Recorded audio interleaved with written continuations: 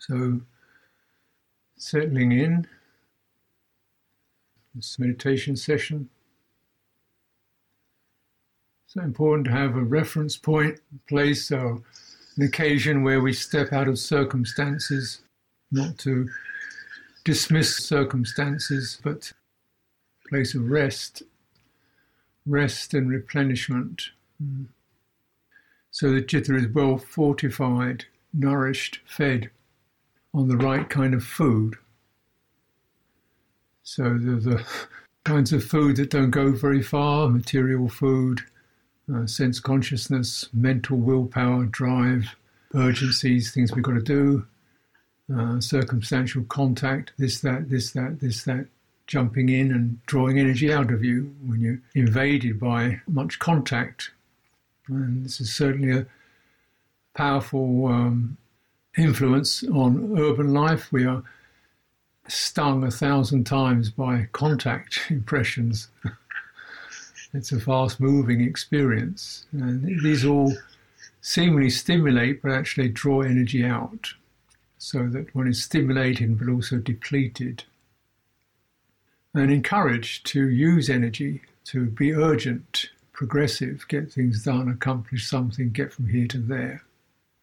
These all deplete the citta, and they feed it the kind of food that reduces one's energy and wears down one's restraint and mindfulness and clear comprehension, and gives a good room for the hindrances to grow. So stepping out or finding an occasion to withdraw from circumstance. And if anything that's a major practice on these online retreats is you are, sitting at home with your circumstantial world around you, beckoning this to be clean, this to be fixed, this to be mended, this reminds you of that. You could switch this on, and that sense of the familiarity of it all. And one becomes located in a place. Being located in a place is one of the forms of becoming.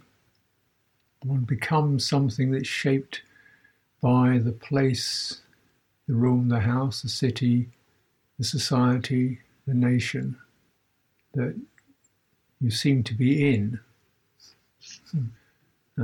So that's the setup. We become in that. We form within that. We're referring to those reference points. And the citta is then constantly referring to reference points that have this beguiling sense of familiarity, which has its comfort, but then the familiarity also has the negative effect in we get drawn into circumstance and we lose touch with something more absolute, transcendent, world transcending, transcends place. Also transcends time, which is the other powerful structure that we live within, that is saturated with becoming. I want to go here. What will I be like in a month's time? Can I plan the future? And when it gets difficult, maybe if I can get out of this, I can get out of this situation to the next situation and the next. And when the citta is under pressure, it jumps off into place. Get me out of here, I'm going to go out somewhere else. It jumps into time. Hurry up and get this over with. On to the next thing. These are both the panic, the ambush. Citta is then ambushed by samsaric patterns. And it runs into that ambush and we're on the run. We're in the samsaric drive, time, place, shifting, moving on. And we can sense this even if we're sitting still, particularly the pressure of time. How can I make my mind into something other than this? Quickly, effectively. Get me out of this situation, this mental, psychological, emotional state, into something better than this. something other than this. Hurry up, work harder at it. Yeah. And the efforts of the contracted self to find a way out of being a contracted self, which is logically impossible. And so citta doesn't really move in terms of space or time. Citta moves, simply speaking, in terms of contracted or uncontracted. That is feeling bound, compacted, driven, closed, isolated, seeking a future. All these are symptoms of the contracted state. The uncontracted state, no time, no place. Place is called here. Time is called now. It's got no measure to it. It's not 3 moments of now. Now is a territory. It's not really it's a territory where the citta is uncontracted. There's none of that pressure to become. And this is a very significant shift from the becoming experience, becoming situation, becoming scenario, to the non-becoming.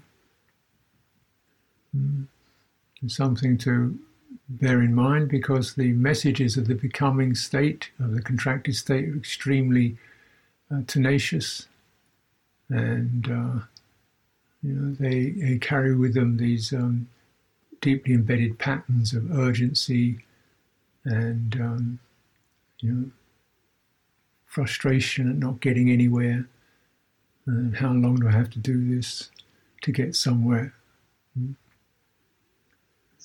And so when we really distill all that experience down, you come to the noble truth, dukkha. And how is dukkha related to? So we have to almost distill the messages of the contracted state, the messages of the I am, the messages of becoming, to the sense of stress. And then the relationship. Now, at that place, why we contemplate and prune? Because at that place, you can have a very simple, single-minded response. You're not dealing with all the details. It's rather like a tree with many leaves on it. You could take all the leaves off one at a time, or you could cut the tree down. And so you're cutting the tree of ignorance.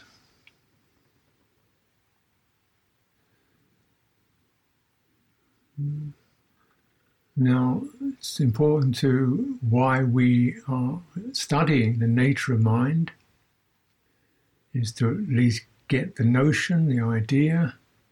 Mind is not the circumstances. Mind is not the conditions.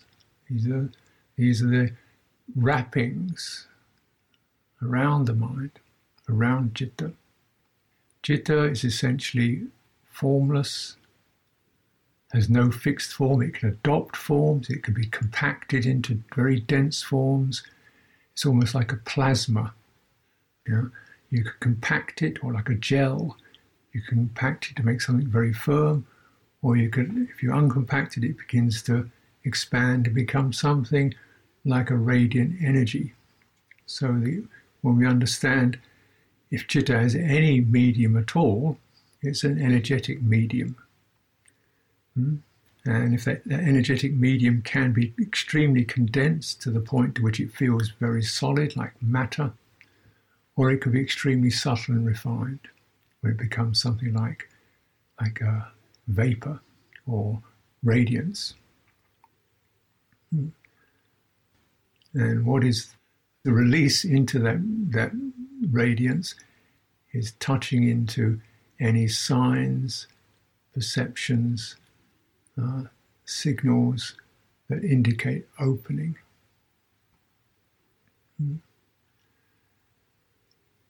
Citta is exceptionally, it learns, it picks up messages. That's its nature too. It picks up many crazy messages, but it also picks up skillful messages. So we maybe plant gently the skillful message. This is just circumstance. You arose before this. The citta arose before this circumstance. This circumstance will pass. Okay, it's a struggle now. In fact, when we are cultivating, it's often a struggle. Because you're meeting a lot of these difficult areas in order to release them. It's a struggle now, but my intention and my aspiration is clear: to persevere, to resolve, to be resolute with this. Ah, yes. So you go back to the quality of intention, the energy of intention, the energy of aspiration, and you pick that up. Oh yeah, that is beautiful. Whatever the circumstances, I persevere. There is resilience, there is faith, there is persistence. You touch into these enlightening indriyas, these supportive faculties, faith, energy, sati, one is mindful. One bears in mind the meaning of the teachings, holds them in mind. Sati is defined as one bears in mind the meanings of things said long ago. This is one of the definitions of sati. So don't get mesmerized by circumstances. If you're sick, you're tired, you're overworked, yes. Bear in mind the meaning of the teachings said long ago. Dwell in that. This will pass. You can rise out of this. But it won't pass if you keep struggling with it, embedding yourself in it, getting fascinated by it, creating a self out of it. Then you lock yourself into samsara. Openness can be then through reflection such as that. And what my suggestion is that when a Dhamma becomes meaningful, really meaningful for you, it's not just intellectually approved of, you feel something in your body. You may not even recognize it as your body, but you feel some sort of shift of energy. You light up, you get it as a shift. And that is actually an embodied resonance. So return to that embodied uplift. Return to it, because another quality of citta is whatever it lingers on and makes much of, that becomes its abiding place. It actually has no abiding place in an absolute sense, but you can give it one. When it's abiding in samsara, you try to give it another place to go. When it's abiding in despair, stuck in that, you say, well, look, here's the aspiration, remember that?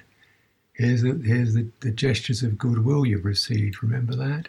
Here are the good deeds you've done, remember that? Touch it lightly, touch it again till you get the, yes, I have, there has been, lifting out. This embodied reference is the process of jhana.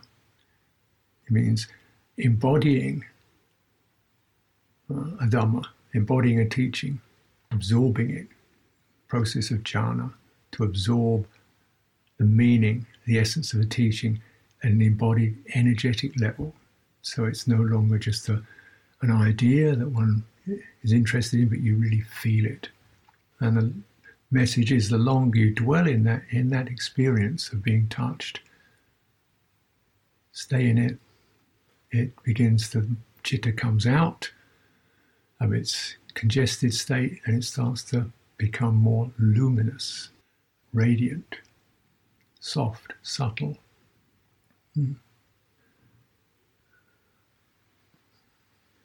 Now we're using this bodily practices, standing, sitting, walking. These are always so foundational. And the fact that the Buddha keeps referring his dhammas to the postures of the body is quite significant. Because the citta is embodied, and you can also practice opening the body. So opening the body is opening places like the palms of your hands,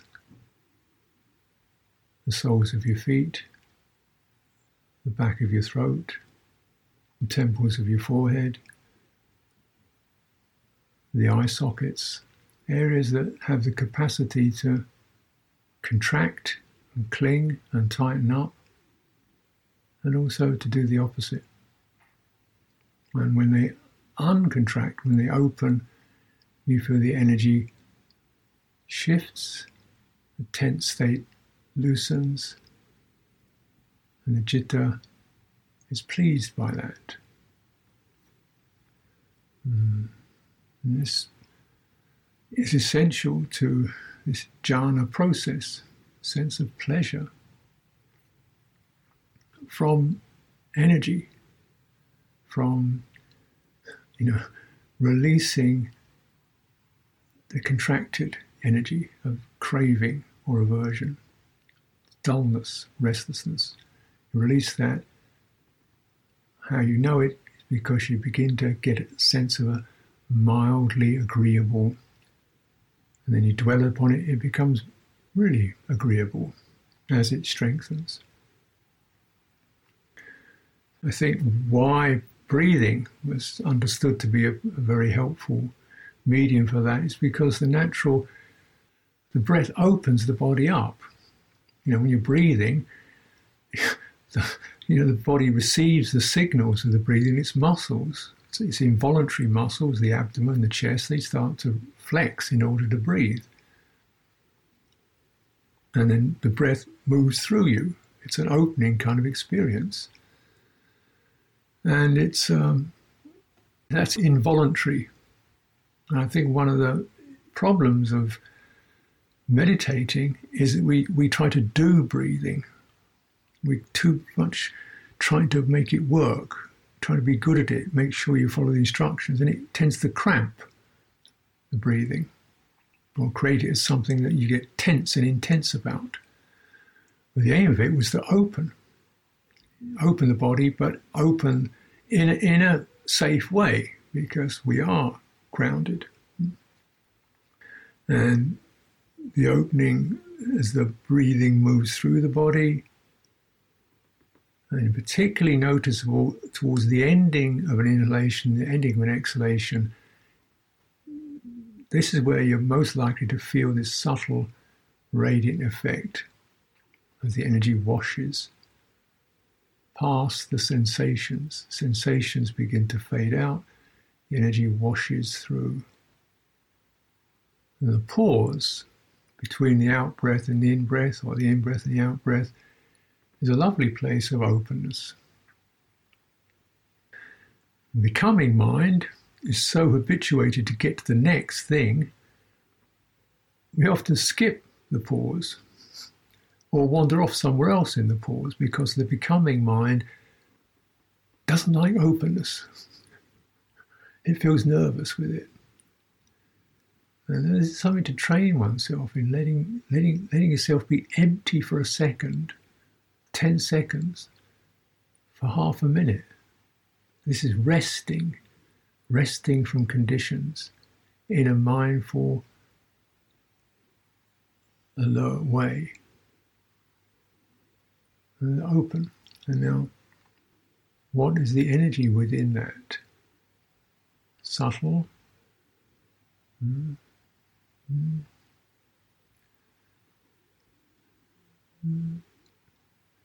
If you tune into that and begin to sense that's occurring all the time, actually, it is the fundamental Ayu Sankara, life force energy. that as long as you're alive, that's there. And citta is, for this life, is tuned into that. Its fundamental medium. So with that, there is a knowingness.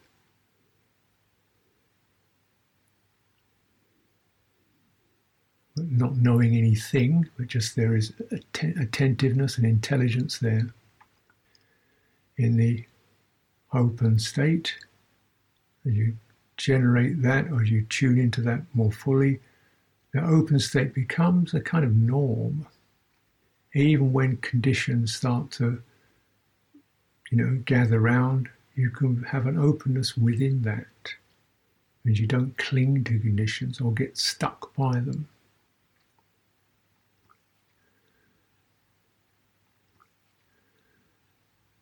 So let's take some time for direct practice.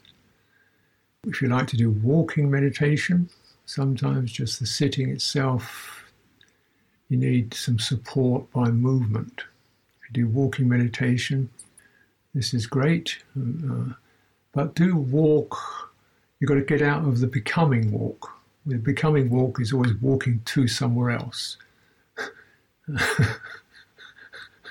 That's the nature of becoming. It's always about going somewhere else or making it better.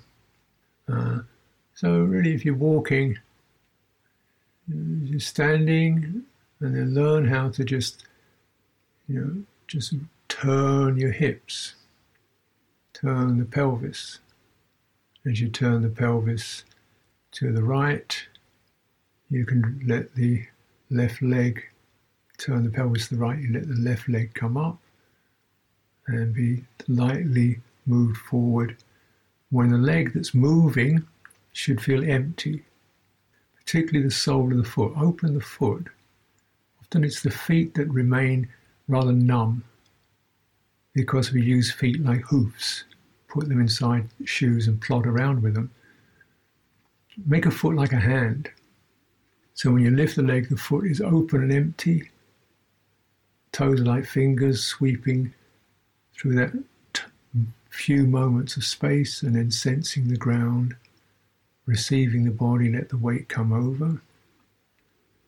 And then you make that weight-bearing leg the strong leg, and then lifting the other leg up from the hip so the thigh muscles are loose.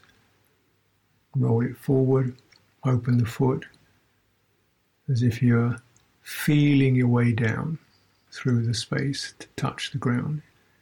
It doesn't have to be that slow, but there's a certain quality where the foot and the leg are sensitive, light and open to the space they move through, touching the ground, that second or so, or half a second, feeling it, and then descending, feel the weight being carried by the foot.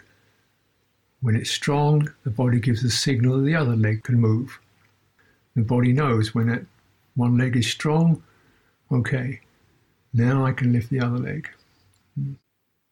So you get that feeling the body's moderating, because the body knows these energies too, and it knows, right, that's really solid, now I can move. That's not solid, linger and strengthen that, and then moving through. And this rhythm of walking opens things up because you feel yourself moving through space.